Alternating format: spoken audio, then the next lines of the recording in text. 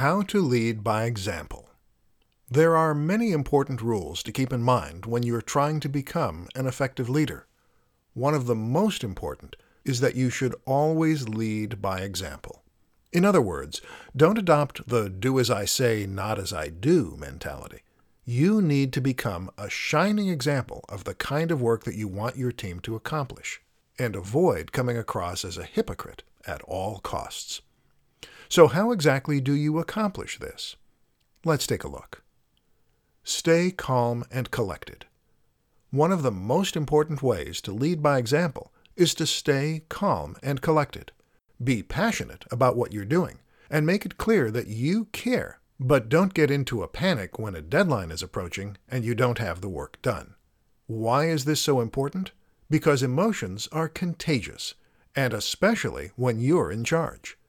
You will act as a barometer for your team, and their stress levels will almost always be heavily influenced by yours. If you want them to keep calm and carry on, you have to do that first.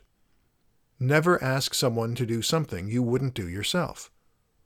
Leading by example is not just a matter of acting correctly. It's also a case of demonstrating that you are willing and able to do all the things that you are asking your team to do. The most obvious example of this would be working late in an office, or avoiding taking a vacation on a certain day. If you have one rule for your team and another for yourself, then you won't look like a team player, and it will come across that you're only out for yourself. Guess what? When you're out for yourself, your team will follow suit and act the exact same way. Don't blame a higher-up. Sometimes, being a leader means passing the buck.